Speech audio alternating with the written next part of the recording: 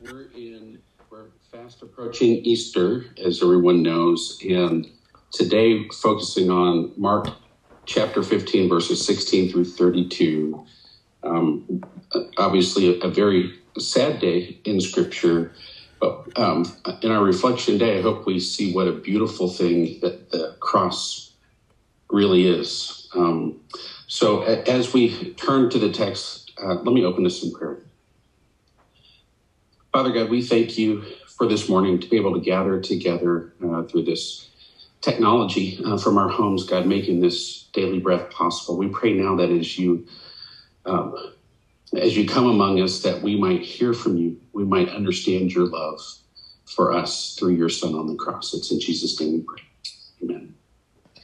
I'm sure everyone on the call this morning has heard about the nature of crucifixion, and I'm not going to say a whole lot about it. I want to focus on a little something different this morning, but I do want to say a few things about crucifixion. Of course, everybody knows it's excruciating pain. In fact, the word excruciating actually comes from cross. That's the kind of pain that Jesus experienced. And of course, he wasn't the only one that day to suffer that pain. There were two others with him. And many people were crucified by the Romans. And so why am I saying that? It's not to take away from the pain. We'll talk about that a little bit. But what was going on the cross was more important than just the pain itself. So the crucifixion was reserved for the worst criminals, usually rebels or insurrectionists, who sought to undo the Roman Empire. And of course, the Jews were occupied, and the Romans had to keep them in check. And so crucifixion was used as a political tool. It was a warning for anyone who might challenge the Roman Empire. And crucifixion always happened on the roads just outside of the city so everyone would see. And the whole point of it was to be overwhelmingly brutal. It was unspeakably horrific. And it was almost always preceded by torture. In the case of Jesus, it was. And so we see that in the text. And so now I want to read the text, and then we're going to talk about what we're going to focus on is just how Jesus was mocked by everybody, and then what it all means for us. So starting in verse 16. And the soldiers led him, Jesus, away inside the palace, that is the governor's headquarters. And they called together the whole battalion, and they clothed him in a purple cloak, and twisting together a crown of thorns, they put it on him. And they began to salute him, "Hail, King of the Jews!" And they were striking his head with a reed and spitting on him and kneeling down in homage to him. And when they had mocked him, they stripped him of the purple cloak and put his own clothes on him. And they led him out to crucify him. And they compelled a passerby, Simon of Cyrene, who was coming in from the country, the father of Alexander and Rufus, to carry his cross. And they brought him to the place called Golgotha, which means place of a skull. And they offered him wine mixed with myrrh, but he did not take it. And they crucified him and divided his garments among them, casting lots for them to decide what each should take. And it was the third hour when they crucified him, and the inscription of the charge against him read, "The King of the Jews." And with him they crucified two robbers, one on his right and one on his left. And those who passed by derided him, wagging their heads and saying, "Aha, you who would destroy the temple and rebuild it in 3 days, save yourself and come down from the cross." So also the chief priests and the scribes mocked him to one another, saying, "He saved others, he cannot save himself. Let the Christ, the King of Israel, come down now from the cross, that we may see and believe." Those who were crucified with him also reviled him. So you can see, at least in Mark's gospel, the focus is not so much on the pain. It was understood that crucifixion was exceedingly painful. Everybody in that day who read this understood what was going on. He was being not just executed, but crucified because of the official charge of treason, right? He's a king parallel to Caesar. He claimed to be a king parallel to Caesar. But of course, the Romans didn't really believe he was the king of the Jews, and neither did the Jewish authorities. So what is Mark focusing on? He's focusing on the mockery that Jesus suffered and the willingness that Jesus had going to the cross. So let's just focus on each of the parties that mocked him. And my hope is that we'll get to see the beauty of the cross through it, what Jesus did. So starting with the soldiers, starting in verse 16, it says, the soldiers led him away inside the palace. Now, it talks about how they called the whole battalion. It was about 600 men, but typically you don't get 600 men involved in crucifixion. So imagine this scene here. A handful of soldiers that day, it was their turn to carry out the crucifixion, and they had 3 people.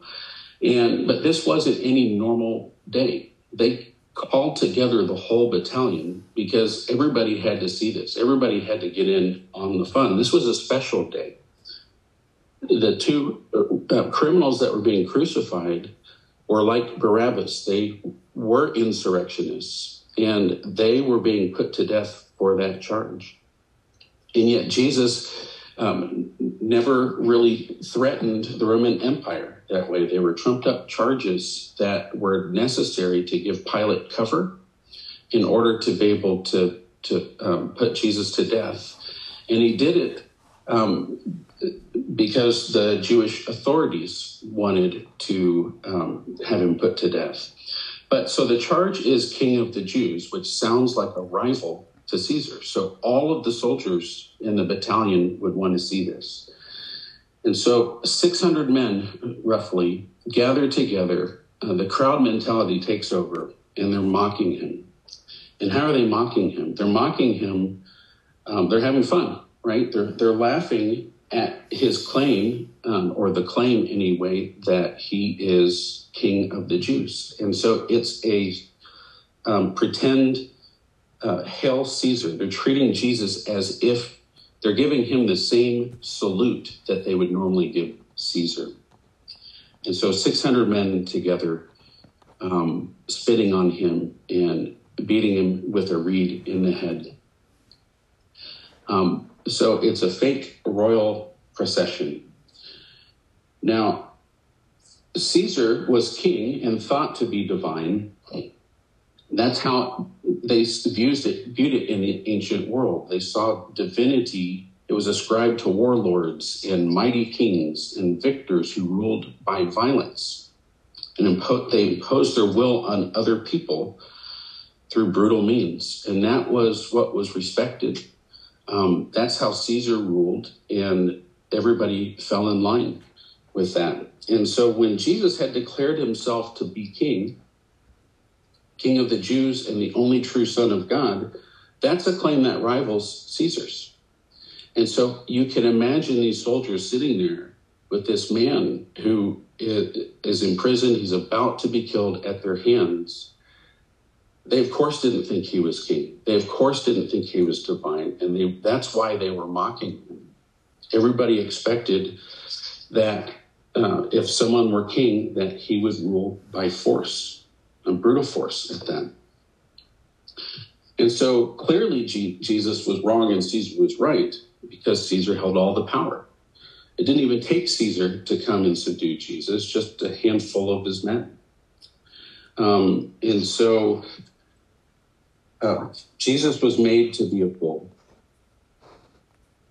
All right, so after they had mocked him, they took off the purple cloak and the crown, which would have been royal clothing, and they gave him his own clothes. And then it was back to business as usual, the business of carrying out these crucifixions for that day, and in order to keep the Roman Empire in power.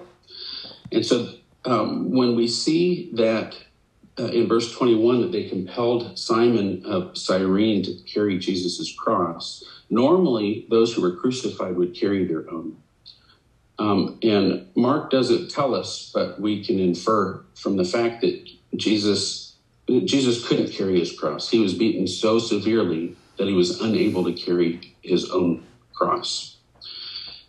And so he's a bloody mess, and he's on his way to the cross.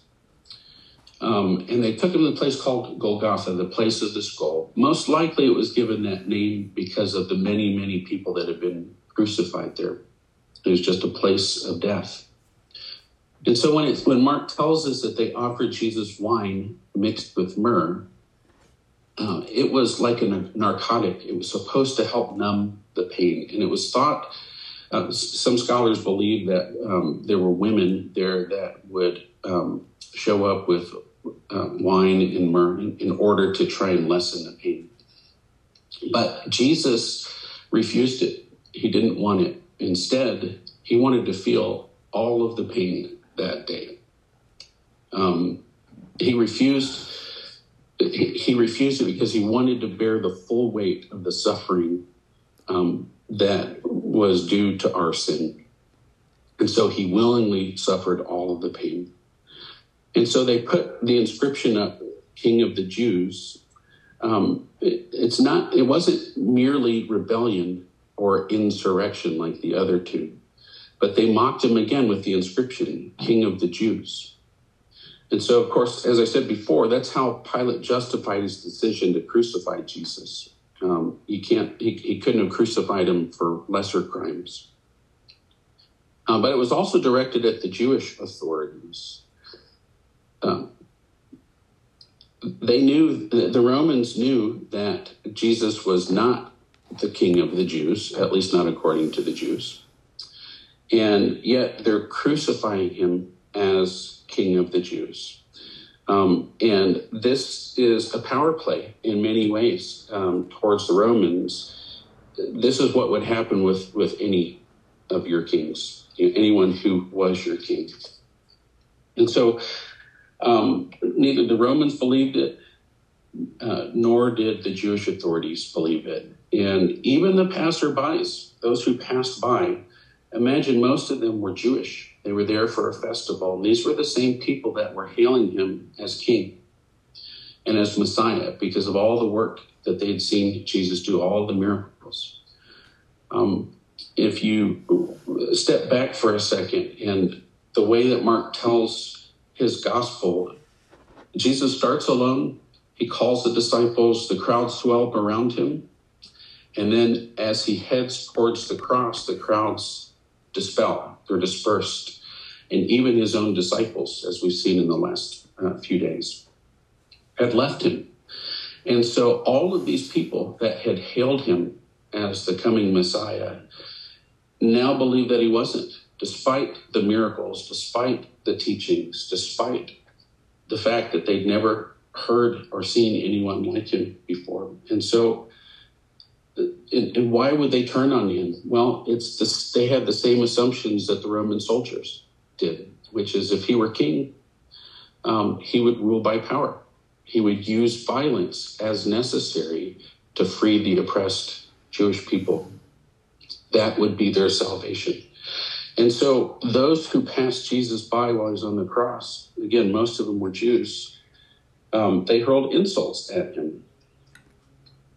And now that Jesus was powerless and hanging on the cross, they thought he was just another pretend Messiah. And so they mocked him, saying, "Save yourself. Come, you who would destroy the temple and rebuild it in 3 days, save yourself. Come down from the cross." If he couldn't even save himself, how could they save him? They were mocking him severely. It was the same thinking for the chief priests and the scribes, except they didn't even go out there to Jesus. They just kind of stayed in among themselves, mocking him. And they said the same thing. Let the Christ, right? This is tongue in cheek. Let the Christ, the King of Israel, come down now from the cross. And the irony is they say that we may see and believe. And the two criminals even reviled him, most likely for the same things. So imagine the irony.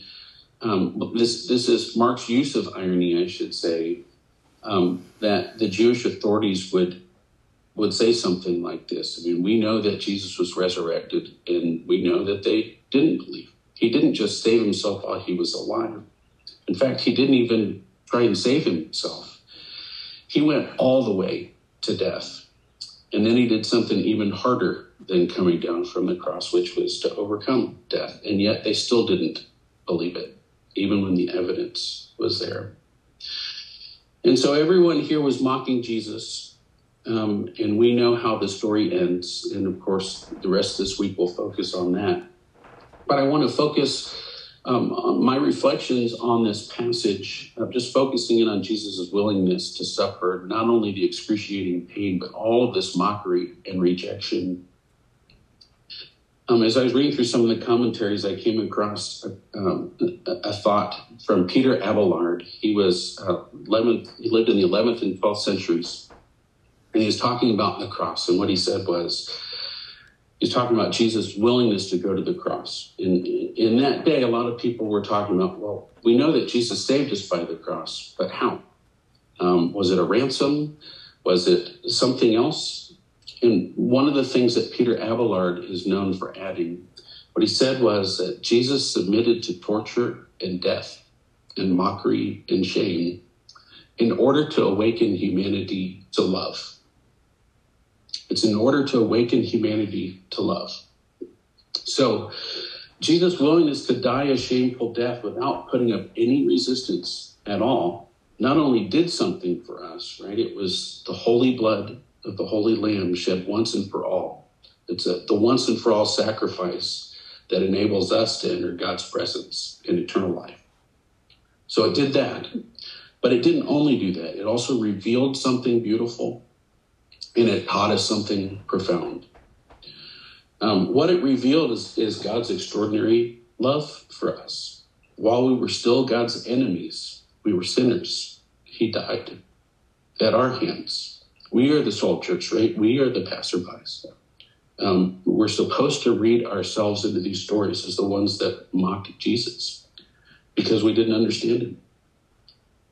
But instead of resisting us with his own power, the power of the Creator, instead he willingly submitted out of love for us. The mightiest King, the one who created the universe and conquered death on our behalf, is the one who loves humanity lavishly.